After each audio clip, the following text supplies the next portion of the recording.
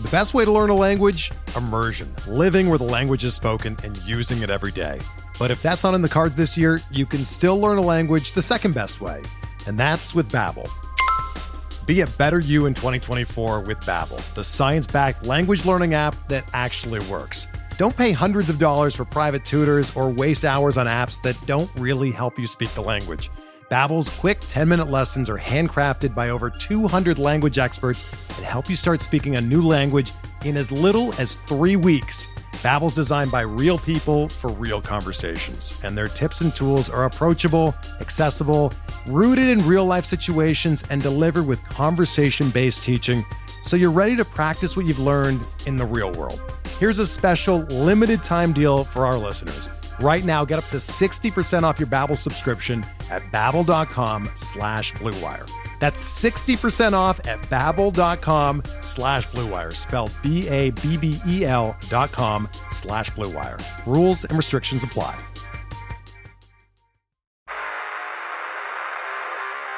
You don't want it, you don't need it, but you're gonna get it anyway.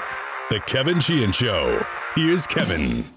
All right, guys, a special podcast late on this Saturday night following Washington's preseason finale against Baltimore. Ben Standig's going to jump on the show here in moments from M&T Bank Stadium. And then following Ben, Terps coach Mike Locksley will be my guest to help us preview what should be his best team since he arrived in College Park 4 years ago. Maryland is a 21-point favorite in their opener Saturday against Buffalo in College Park.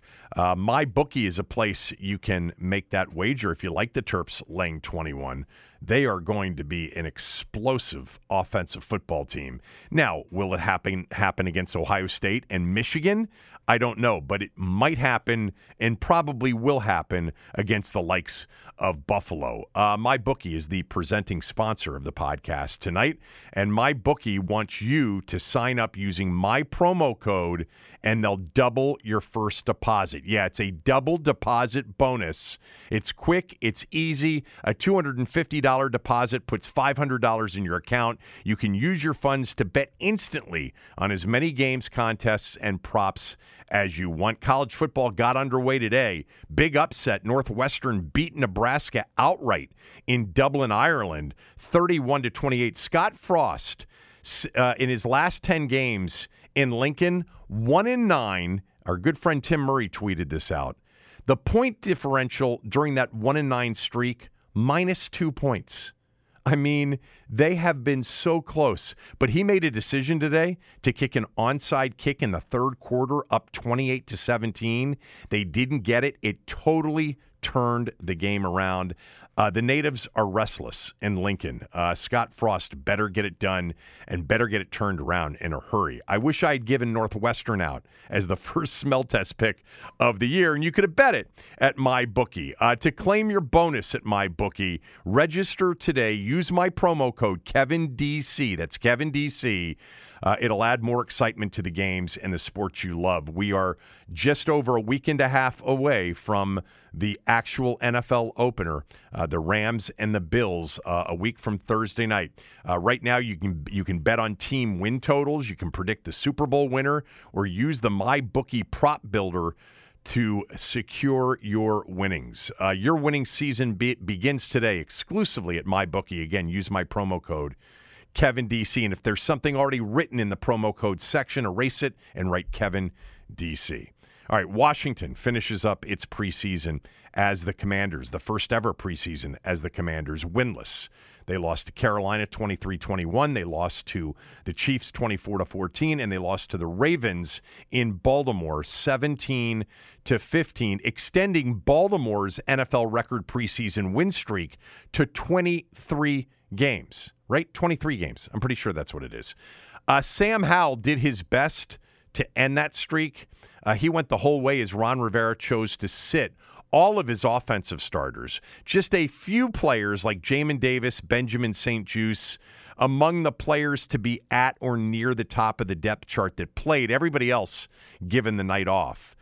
We kind of guessed that would happen this week when he said the starters' minutes would be limited, and I said, he said something similar last year before the preseason finale against the Ravens and played nobody. So that's what I predicted would happen, and for the most part, it did. He sat everybody.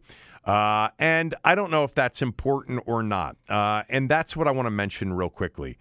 It's a mixed bag in this preseason with NFL teams playing or not playing their starters. Specific to this final weekend so far, Brady started tonight against Indianapolis, where Matt Ryan played the first 3 offensive series for the Colts.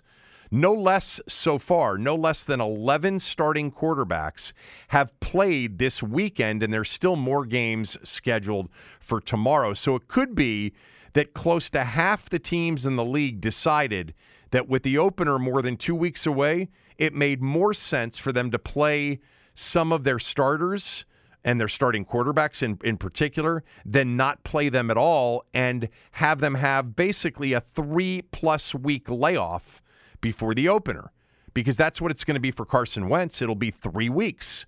He played last Saturday. And it'll be just over 3 weeks before he plays against another opponent. I mean, Ron must be confident that his group is ready to go. Or he's just confident that playing his starters wouldn't be the worth the risk, that the reward, just isn't worth the risk of losing them to injury. And I understand that concern, and a lot of teams understand that concern. But still, there are starting quarterbacks playing. Jameis Winston played last night. Looked good, by the way. That's a team that I am really starting to think has a chance to be much better than maybe people are thinking in the NFC South. I think the Saints, if Winston can stay healthy, with Thomas back, with Olave, with Kamara, with a pretty good defense, I think they've got a chance. But anyway, I digress. I mean, tonight, Justin Fields, Jacoby Brissett started. Tua started, as I mentioned. Brady and Matt Ryan started. You had last night, you had in New England, you had Mac Jones getting the start. Didn't look very good. You had Trey Lance playing the other night. You had Jameis Winston, as I mentioned. So, yeah, teams with, quarterbacks that they're confident in are playing some of these guys. And again, some teams are not. I don't know whether or not it will ultimately be something that you could even prove matters. But the bottom line is Ron Rivera's teams have been notorious slow starters. They've also been fast finishers. We've documented that since the day he got hired, and it really hasn't changed here. Last year, obviously, the last few games were a disaster, but that was really, there's a reasonable explanation. It was lots of injuries and lots of COVID. But they had a 4-game winning streak late November into early December. They were playing their best football of the year before COVID hit, and obviously they finished strong in 2020. This has been kind of his hallmark as a coach. Slow starts, fast finishes. The slow starts include 7 of his 11 seasons as a head coach, starting 1-3 or worse in the first 4 games. 7 of his 11 seasons as a head coach. All right, the first 4 games in 7 of those 11 seasons, he's been 1-3 or worse than 1-3. So. And then, by the way, in several seasons, it extended to 1-5, 1-6, 1-5 again, 1-5 again, 2-6. He was 1-5 here in 2020 and 2-6 last year. I can't tell you if playing starters in the preseason more would change that. I actually believe, and I've said this many times, it is a strong signal to me that a coach is a good coach when you see that coach figure things out during a season and then watch his team get better and play its best football at the end of the year. I think that's the mark of a good coach, somebody who figures it out and has his team playing its best at the end of the year. Gibbs was obviously one of those coaches. I think there's something positive about that. But strong finishes don't mean that you can't start strong too. Start well and improve from a baseline of, let's say, 3-3 or 2-2 or 4-3 rather than from 1-5. But what is clear is that he must have a certain level of belief that Carson Wentz and the offense in particular are all going to look ready when the games begin to count 2 weeks from tomorrow for them against Jacksonville. We shall see. As far as the Baltimore game goes, here are a few takeaways, and really these takeaways also serve as a look ahead as well. Takeaway number one is, again, Rivera not playing the starters, really not playing the starters much at all in the preseason. I mean, Carson Wentz in the starting offense really never had a series altogether because of some of the injuries to the offensive line. But in terms of him, he ended up getting, 7 total series in the preseason? They need to prove him right, that they didn't need the live work, especially considering they didn't get a team to scrimmage against this summer. Again. Takeaway number 2, Sam Howell. It's the preseason. He's playing against Baltimore's 2s, 3s, and 4s and whatever. I liked the way he competed. If you watch college football and you've watched North Carolina, what you saw tonight is really a lot of what you've seen from Sam Howell as a college quarterback. And I mentioned this after the opener against Carolina in the preseason. He's got a lot of Taylor Heineke in him. He's a gamer. He's a play extender. He's a playmaker. The big difference is that Sam Howell's got a bigger arm and can make more throws than Taylor Heineke. He was 24 of 35 for 280 yards, a touchdown, took 5 sacks, rushed 8 times for 62 yards. In a game in which Washington, generated near 400 yards of offense with him going the whole way. Look, he's the third-string quarterback. Taylor Heineke's going to start as the backup. And I was not a big fan of Howell coming out. I thought he took, like tonight, I thought he took a lot of sacks at Carolina, made a lot of bad plays in trying to make big plays, and sometimes got himself into more trouble than it was worth. But he's got some talent. There's no doubt about that. And in this day and age where mobility at that position is crucial, he has it. Just something to keep in mind, really more for next offseason, and a conversation about him if this season doesn't go well, maybe towards the end of the season. Certainly, I would hope that if this season were to go south in a big way, that instead of riding the season out with Taylor Heineke, they would ride it out with Sam Howell. That would make more sense to me. But we're putting the cart before the horse because obviously we're hopeful that they're not in that position to make that decision. But I thought Sam Howell really showed in a lot of the opportunities he had in the preseason, and we knew he would have a lot of opportunities in the preseason. I thought that he just showed what he did at Carolina. He's a gamer, and he can make some plays. Takeaway number 3, Dyami Brown. I've been hinting at this now for 3 weeks, and I know that some of you picked up on it, and I didn't come out and say that Dyami Brown was in trouble because I'm not even sure that I knew that or felt that. I just had an educated hunch that he wasn't having the best of camps, that they were loaded at the position, and that, don't be shocked if, let's just say, he's playing a lot in the preseason finale so that he can show them something to stick. They loved him coming out of Carolina, and he got to play with his college quarterback tonight. He dropped 2 big third downs, including a touchdown pass that was well thrown by Sam Howell. He tried to one-hand it. He shouldn't have. And that was a catchable ball for a touchdown. I don't know if it would have made the difference. Ron Rivera actually said tonight after the game that there were 4 to 7 spots up for grabs. I don't know if Dyami Brown was one of those spots. We will find out Tuesday at 4. I think he's on the final roster, but I'm not sure, and I wouldn't bet on it. But if he is on the final roster, he is in that inactive role, is my prediction. Another takeaway from tonight, Joey Sly missed another kick. I mean, I'm going to ask Ben about this. I want to see what Rivera said about it if anybody asked him about it. But, I mean, you can't have another year with kicker issues. Joey Sly's got a massive leg. You can't miss the kind of field goals that he missed. I mean, tonight's field goal attempt was a 43-yarder. I mean, it was hooked badly. He missed a PAT in the preseason game against the Panthers. I don't know if they're going to bring in another kicker this week. I don't think they are. Jamin Davis is another takeaway for me tonight. He was out there early, and I thought he looked good. I think he's playing more athletically and not thinking as much. Cooley pointed that out. If you missed Cooley on the podcast Friday, it's there. Cooley had watched the first 2 preseason games and had some thoughts on Jamin Davis in particular. They wanted to see him out there a little bit. He had a tackle for loss early in the game.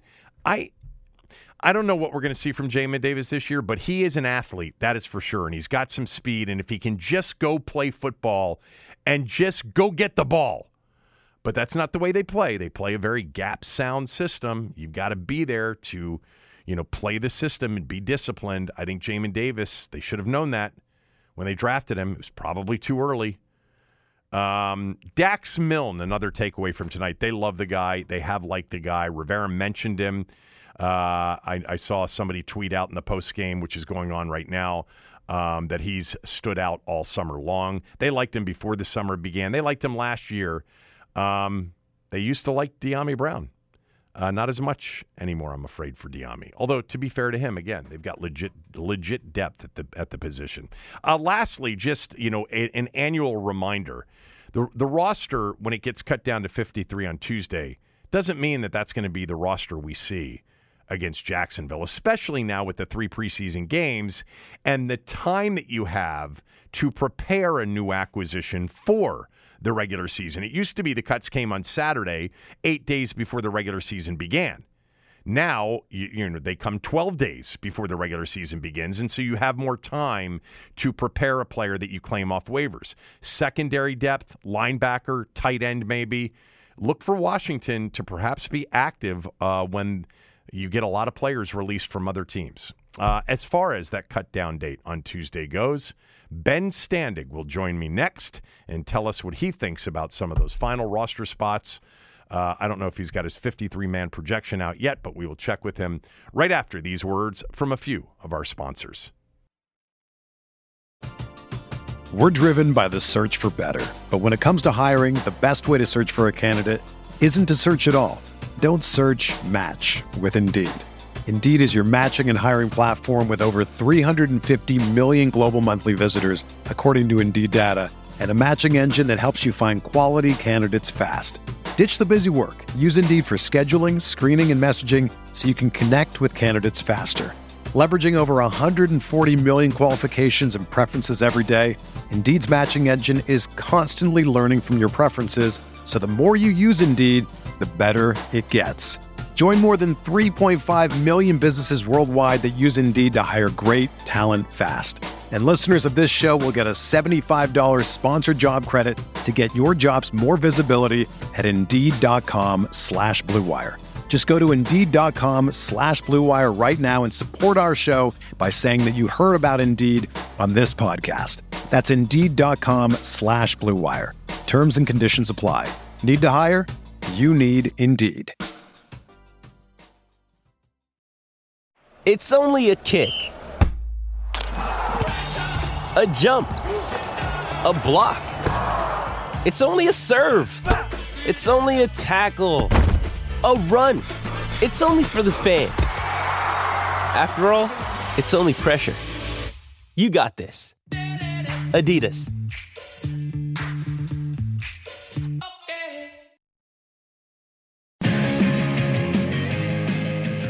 Jumping on the podcast right now as he is getting ready to leave Baltimore's M&T Bank Stadium following the end of the preseason, thankfully. A 17-15 Washington loss. Baltimore extends their NFL consecutive win streak in preseason. All right, so here we are. On the 2 weeks from tonight, we'll be sitting here on the eve of the regular season.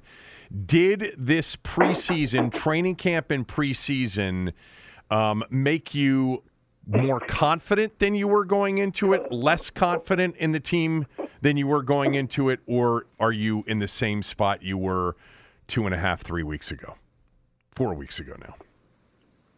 Yeah, I think I'm in the same spot now that we're done. I mean, it's kind of ebbed and flowed, but we've seen the upside potential with Carson Wentz in the offense. He obviously didn't play tonight, but we've seen the potential there with the deep ball in particular, and we've also seen some of the concerns that have been mentioned before he got here.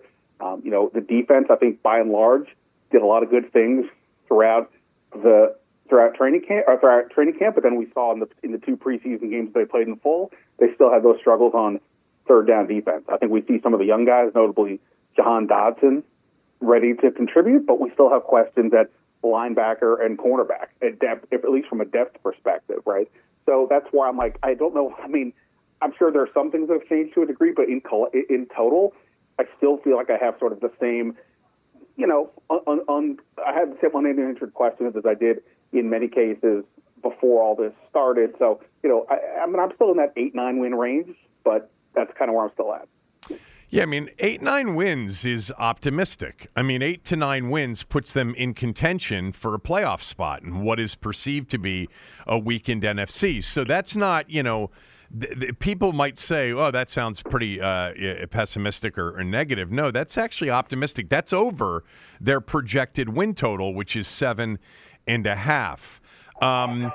So why do you think, I mean, I kind of had this sense, and I think you did too, that Ron Rivera wasn't going to play anybody. He kind of said similar things last year before the Baltimore game and didn't play anybody. Why do you think he chose not to play his starters, especially on offense where, Carson Wentz didn't get that much work with the starters in the preseason? I mean, I have to imagine the overriding factor is just caution because of injuries, right? I mean, we see, we saw in that, which game was it yesterday? Carolina, where their starting kicker gets hurt and Sam Darnold gets hurt. And, obviously it's a physical game and things happen. Other games happen where people didn't get hurt, but that's the overriding factor. He ultimately played 3 starters, a little bit on defense, Jamin Davis, James Smith-Williams, and Benjamin St-Juste. But other than that, everybody else got the night off other than some pregame work. And, I think they just probably figure they'll get as much out of practice as they get in these things. Whether that's fair or not, I'll leave that up to the coaches. But, I think that's got to be the ultimate reason. Biggest storyline to come out of the preseason was what? Out of the preseason? I mean, Chase Young didn't play, but I kind of still think on some level that was the answer. I mean, we at the start of all this, we kind of knew he would miss a little bit of time, but now we know it's at least 4 games. Whatever this defense is going to be, it's not all on him for sure, but obviously he's a huge component. So the fact that he's going to be out at least 4 games, and I would probably guess more than that, they're going to have to figure out how to, make up for that. Obviously, they have James Smith-Williams and, some other guys, but they don't have anybody with his potential.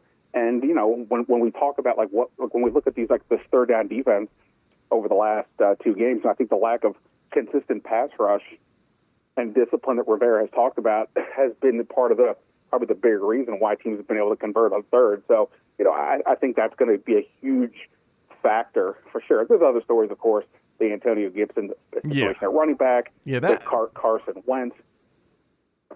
I think the Gibson thing more than anything else.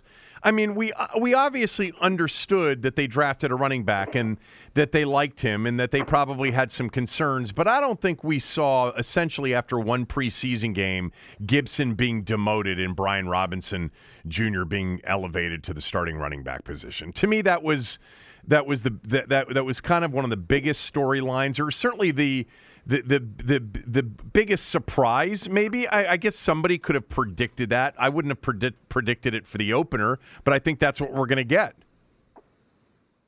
Yeah, I think this is accelerated faster than any of us would have imagined. I mean, I guess I'll pat myself on the back slightly by saying, going back before the draft, like I was. You were calling for a running back. I can say it. Yeah.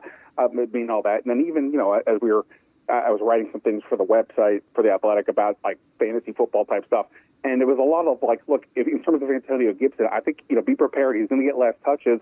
That may make him more effective. But ultimately, I think he's going to get less work. And for me, Brian Robinson looked the part of that early down back that Gibson just didn't. And obviously, like we said, it just played out more. It's been accelerated far quicker than I think any of us could have imagined. So I'm with you. I mean, that was a bigger surprise that that's gone like this. And it does look like Robinson would be, the term starter, I think it can be confusing because there's J.D. McKissic to take the first snap, But in terms of who's going to get the most touches, especially on early downs, I think that's typically what we're talking about with the lead back, and it does feel like Robinson's going to be that guy. What did Sam Howell prove, if anything, tonight? Well, I think for people who didn't watch his last season at North Carolina, I think you got a sense of how that went because he was on the run throughout this game, and that was the deal with him at Carolina. But what you saw was a guy who can move. He's unafraid. Hopefully that doesn't get him hurt at some point down the line. But he's big. He's not big, but he's a little burly. He's unafraid to run, and he also I thought was pretty effective throwing the ball for the most part. I think they easily could have had some more points. De'Ami Brown had a couple drops. The potential game-tying 2-point conversion, it looked like, just from watching from the press box, that it was there. It was to Matt Cole, and Cole and Cole couldn't bring it down. So I thought Hal showed, pretty good poise. He's got that arm. So, I think if we don't see him again until next off-season, I think he's shown he's a pretty interesting guy. And I've been saying, I wonder if over the second half of the year there becomes a reason that they need a backup, what would happen there? Because obviously Heineke is the clear answer now, and maybe he is throughout the year, but Hal has more physical tools, and, I wonder if they at some point would think, hey, that's the better way to go. But either way, they have a guy who's going to be interesting for next year, whether that's a potential backup or, who knows what else. Tuesday at 4 is the final cutdown date from 80 to 53. What you've done a 53-man projection. Give me is there a chance that there is a surprise between now and Tuesday night?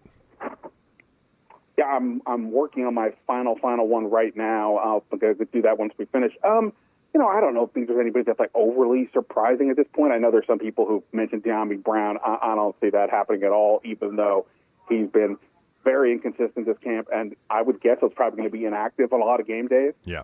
Because if they keep 6 receivers, Dax Milne, I think, would be the 6th guy, and he'd be the punt returner.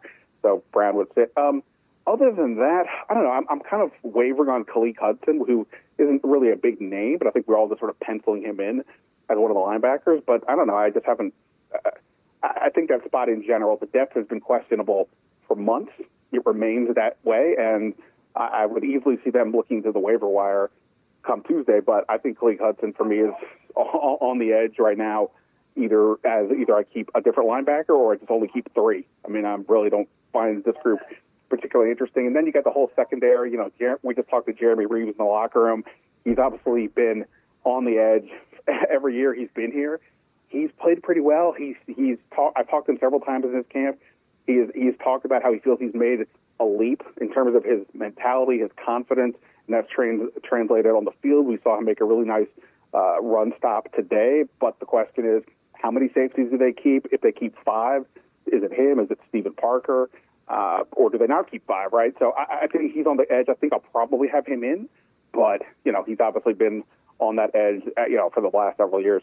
Is there any concern that they have with Joey Sly after missing 2 kicks in the preseason? Rivera was asked about that miss, and he was kind of adamant about how Sly just gets overhyped on whatever his first kick is, and that Rivera tells Sly to calm down, and then after that first kick, he's better. But that first kick, whatever it is, I guess he's noticing he's a little amped up, and it's got to chill out if he's going to be missing him. But at the moment, no, I don't think so. We were all kind of joking in the press box that as they're Washington is driving for the potential game-winning points, we're all focusing on the Ravens' winning streak. But what happens if Joey Sly goes out there and misses a kick? Then we have a story. But it didn't come to that, and I think they're good with it for right now. But yeah, because he's got to tighten that up if the coach is mentioning that specifically. If there's a player or 2 that is on the opening day roster that currently isn't, what positions do they end up being at? Well, I think linebacker depth and cornerback depth to me are, highly questionable. I mean, at cornerback, after the top 3 guys, Fuller, Jackson, and St. Juste, you're looking at Danny Johnson, Corn Elder, Christian Holmes. I like Danny Johnson and have throughout his time here, but he gave up a long touchdown today. He was picked on a couple times during his preseason, so I think he's good. But it's to be on the roster. But I think they could probably use more than him as the 4th guy, and then you kind of go from there. So I think that, and then like I said, linebacker. I mean, whether I keep Hudson or not, I don't know if there's more than 4 linebackers who I have making it initially here. So I would easily think they're going to look at the waiver market to see what's out there come Tuesday. All right, it's a busy week for people like Ben. Follow him on Twitter all week long at Ben Standig. Listen to his podcast. Also subscribe to The Athletic, and I'll be retweeting him all week long as well as they get down to 53 by Tuesday at 4 p.m. And then there could be changes because unlike, the past, they'll have, a full week and a half plus, before the opener to get players in here to potentially get ready for a season opener. Last year, we changed the whole dynamic of that. You got more time to get somebody in here and get them ready for an opener rather than maybe the 7 or 8 days you used to have. Thanks for doing this. Drive safely, and I'll talk to you this week. Awesome, man. Appreciate it. See ya.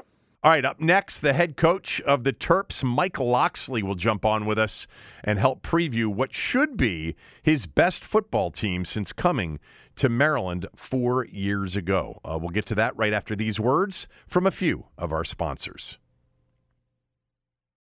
When you need mealtime inspiration, it's worth shopping Kroger, where you'll find over 30,000 mouth-watering choices that excite your inner foodie. And no matter what tasty choice you make, you'll enjoy our everyday low prices, plus extra ways to save, like digital coupons worth over $600 each week. You can also save up to $1 off per gallon at the pump with fuel points. More savings and more inspiring flavors make shopping Kroger worth it every time. Kroger, fresh for everyone. Fuel restrictions apply.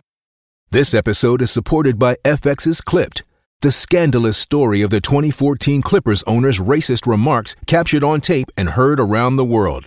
The series charts the tape's impact on a dysfunctional basketball organization striving to win against their reputation as the most cursed team in the league. Starring Lawrence Fishburne, Jackie Weaver, Cleopatra Coleman, and Ed O'Neill.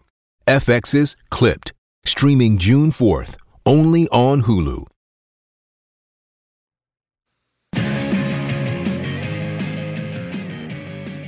All right, let's welcome on to the show the head football coach at the University of Maryland, Mike Locksley.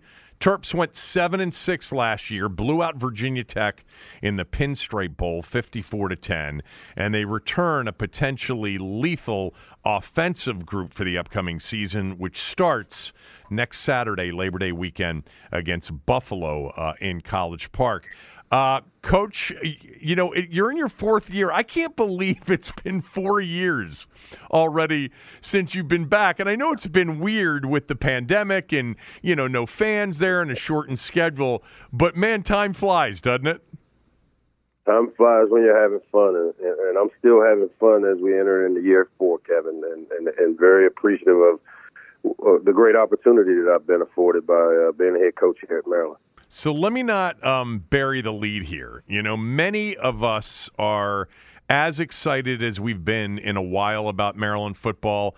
It looks to many of us from afar that this might be your best team since you've been here as the head coach. Are we right? Is this your best team at Maryland? Yeah, and again, I'm not big on the comparisons, but I know I did mention that this is the best team I've had since I've been back here. I wouldn't say since I've been at Maryland, but since I've been back as the head coach, by far the best team, and not just because of the talent that we have, but the depth that we've created, and then the type of playmakers that we've been able to develop over the last few years. So from top to bottom, just the understanding and buy-in that we've gotten, the depth we've created via recruiting and the development of our players, it leads me to say that. Before we get into some of those players, you and I talked right before the bowl game last year, and you told me that the extra practice, the time you get to stick together with your team when you make a bowl game is huge. So how will that extra practice time pay off?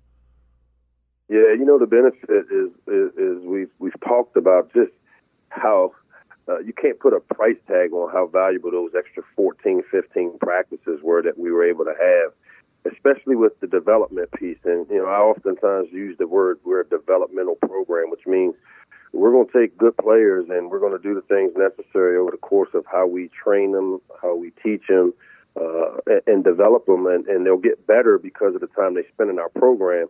And so when you look at some of those guys that'll be helping us this year, like a Roman Hemby or Antoine Littleton, you know, these guys redshirted a year ago, but those 14, 15 practices that they got leading into the bowl game, and those guys like those two were able to play in that game as their fourth game. So they're not necessarily coming in as just an inexperienced freshman or redshirt freshman.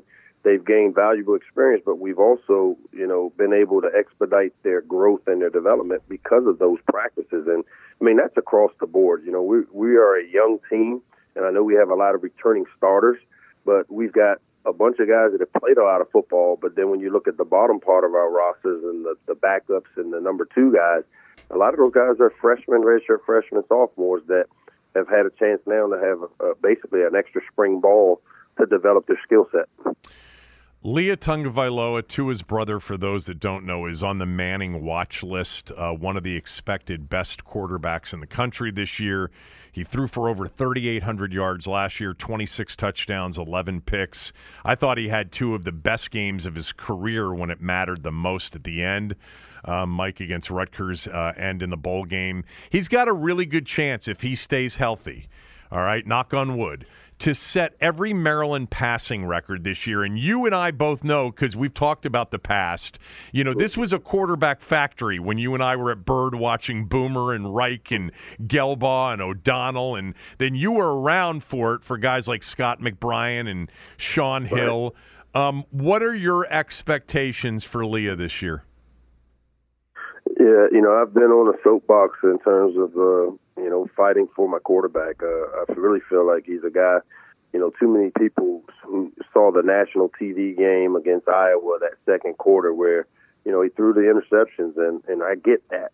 But when to break the single-season passing record, to break the completion percentage record, with the type of quarterbacks you just named having and holding most of those records, I just don't think you can take away that he's been able to do that because of one quarter. Now, is he the finished product? No, not at all, and that's where it's our job to continue to develop him. But, you know, he had 7 games of over 300 yards passing.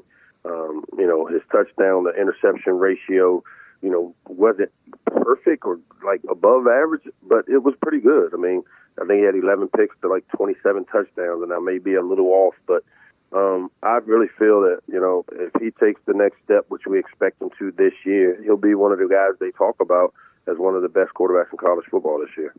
Yeah, and I thought that Virginia Tech game, I mean, he was near perfect in that game as he was in the Rutgers game, and it just seemed like after that, you know, big build-up to that Iowa game on a Friday night, you know, last year, that after that, I thought watching him, he settled down and he just kept getting better and better, and I thought he was at his best at the end of last year. Do you agree with that or not?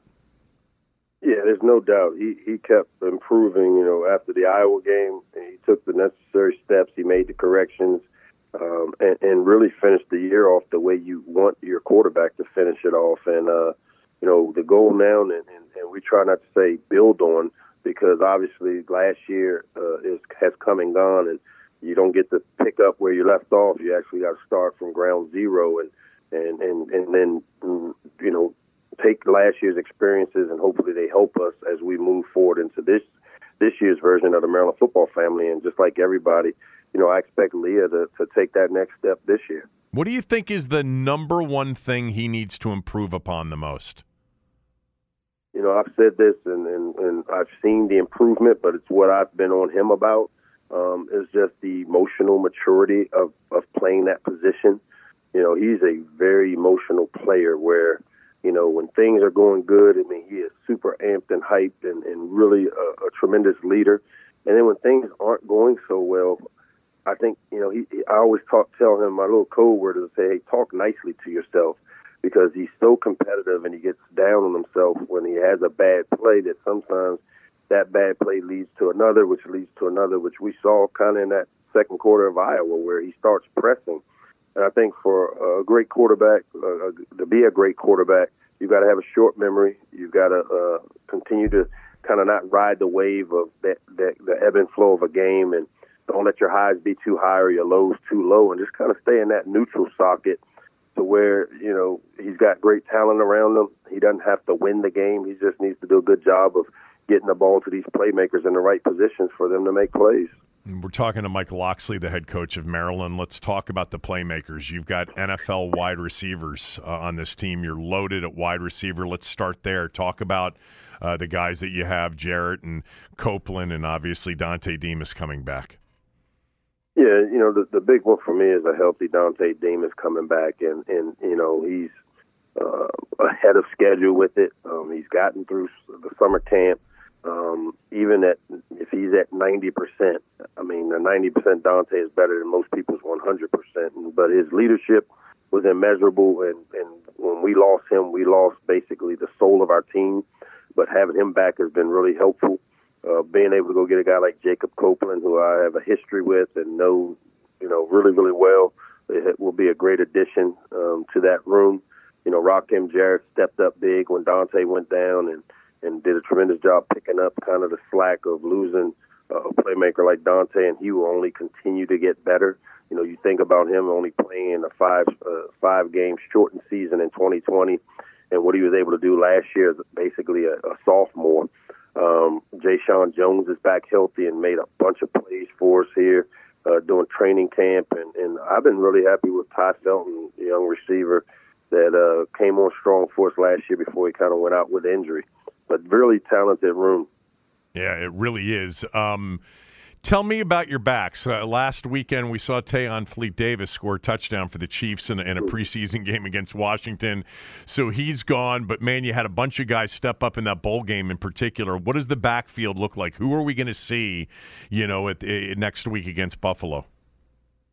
Yeah, you're going to see four guys that'll have a chance to contribute. And if a guy obviously gets hot, we'll ride him. But, we've always kind of played multiple backs, during my tenure, even at other places. It takes more than one to do it.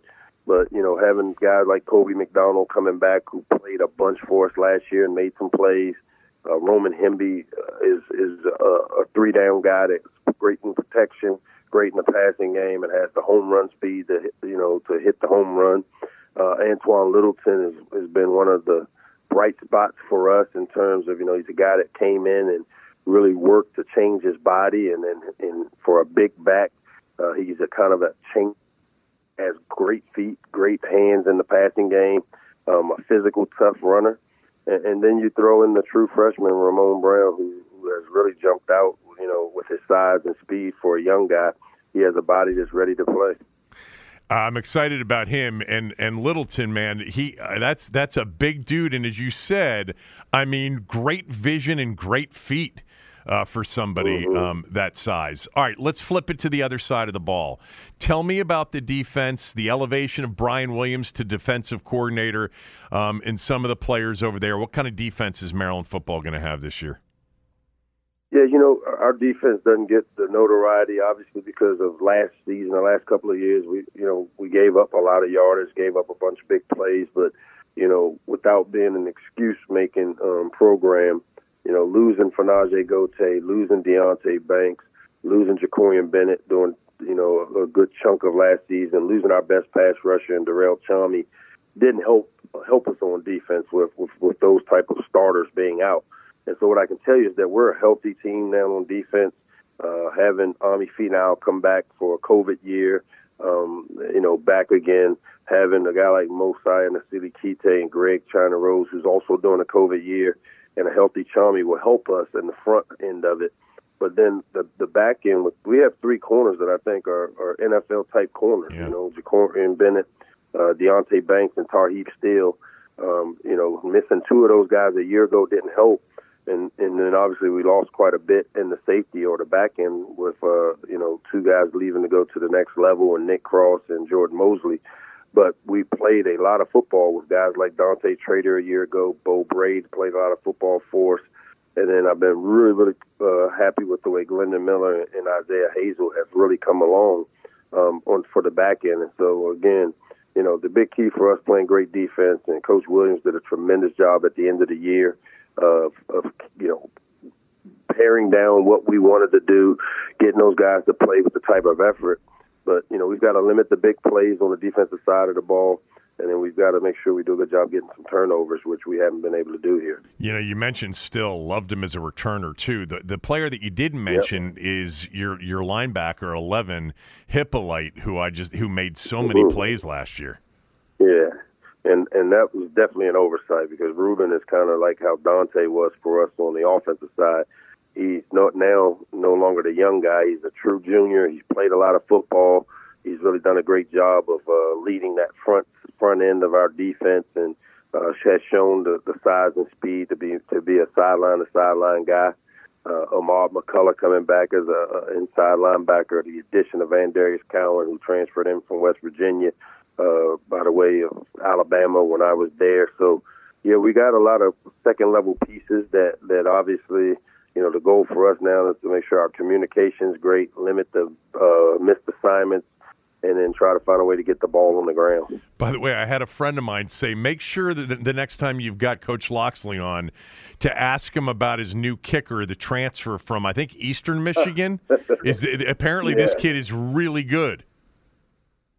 He is, and I've been on the record of saying that the best transfer portal player we brought in is the kicker, Chad Ryland, and he's a guy that's a Groza Award nominee.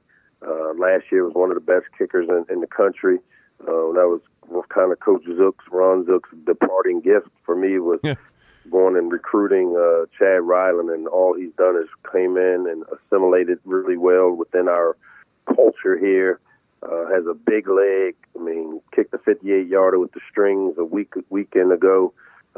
Kicks the ball out of the end zone a bunch, which helps you in your kickoff cover unit. Is a weapon. He basically told me, Coach, once we get inside the 37, 38, and last week he told me the 40, he said, I'm good. That's my kick line. I'm like, the 40-yard line? 57 yards, I thought he was bluffing me, and then he kicks the 58-yarder in the scrimmage, and I said, I guess you weren't lying, because he has a big leg and really kicking with a lot of confidence as well. All right, so we all know that Maryland plays in the Big Ten East. Not easy. Along with the SEC West, the most difficult division of any conference in the country, year in and year out. How close do you think Maryland is in getting to where it can compete, year in and year out with those upper echelon teams, Ohio State, Michigan, et cetera? You've told me in the past, it's been interior line play and depth in particular where you've had to make strides. Is that still it? Yep. No, because that's the area, we didn't talk about the O-line. Right. We was on the other side of the ball, but having three dudes there, Jahari Branch and Jalen Duncan and Spencer Anderson, who I think all will have a chance to play on Sundays. The development of Mason Lunsford over there, as well as, young DJ Glaze. And then, we played and got through a year ago with 7 O-linemen. Now I think because of how we've created depth in recruiting, we've got 10 to 11.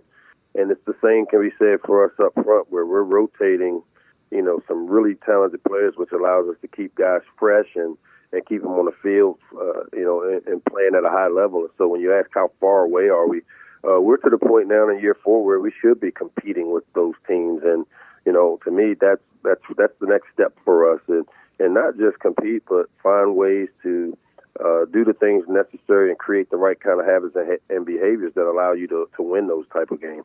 All right, let's talk real quickly, and I'll let you run. I appreciate the time. The early portion of the schedule, Buffalo this coming Labor Day weekend at home. Tickets, by the way, are on sale. It's a 12 noon kick in College Park. You got Charlotte on the road after that, SMU before you hit the Big Ten schedule.